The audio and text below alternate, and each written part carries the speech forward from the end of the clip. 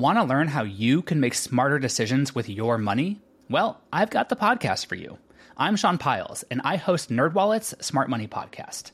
Our show features our team of nerds, personal finance experts in credit cards, banking, investing, and more.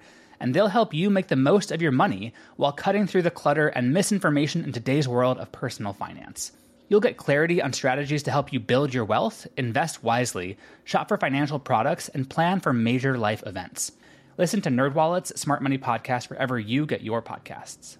Hello, and welcome to This Day in History. Here's what happened on October 26th.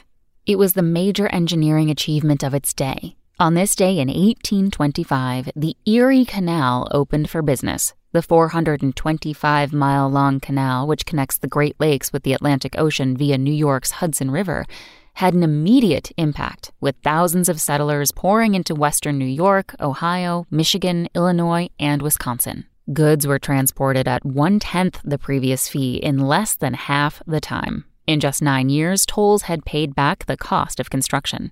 Surprising fact? The workers who dug the canal, who were mainly Irish immigrants, were paid $10 a month, and barrels of whiskey were placed along the canal route as encouragement.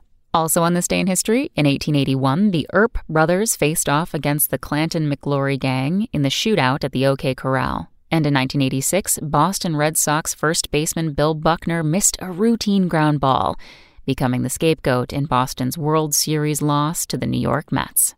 That's all for This Day in History. Tune in tomorrow to learn a little bit more about the world around you. And of course, have a great day. Spoken Layer. Want to learn how you can make smarter decisions with your money? Well, I've got the podcast for you. I'm Sean Piles, and I host NerdWallet's Smart Money Podcast.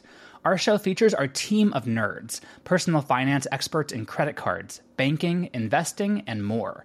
And they'll help you make the most of your money while cutting through the clutter and misinformation in today's world of personal finance. You'll get clarity on strategies to help you build your wealth, invest wisely, shop for financial products, and plan for major life events. Listen to NerdWallet's Smart Money Podcast wherever you get your podcasts.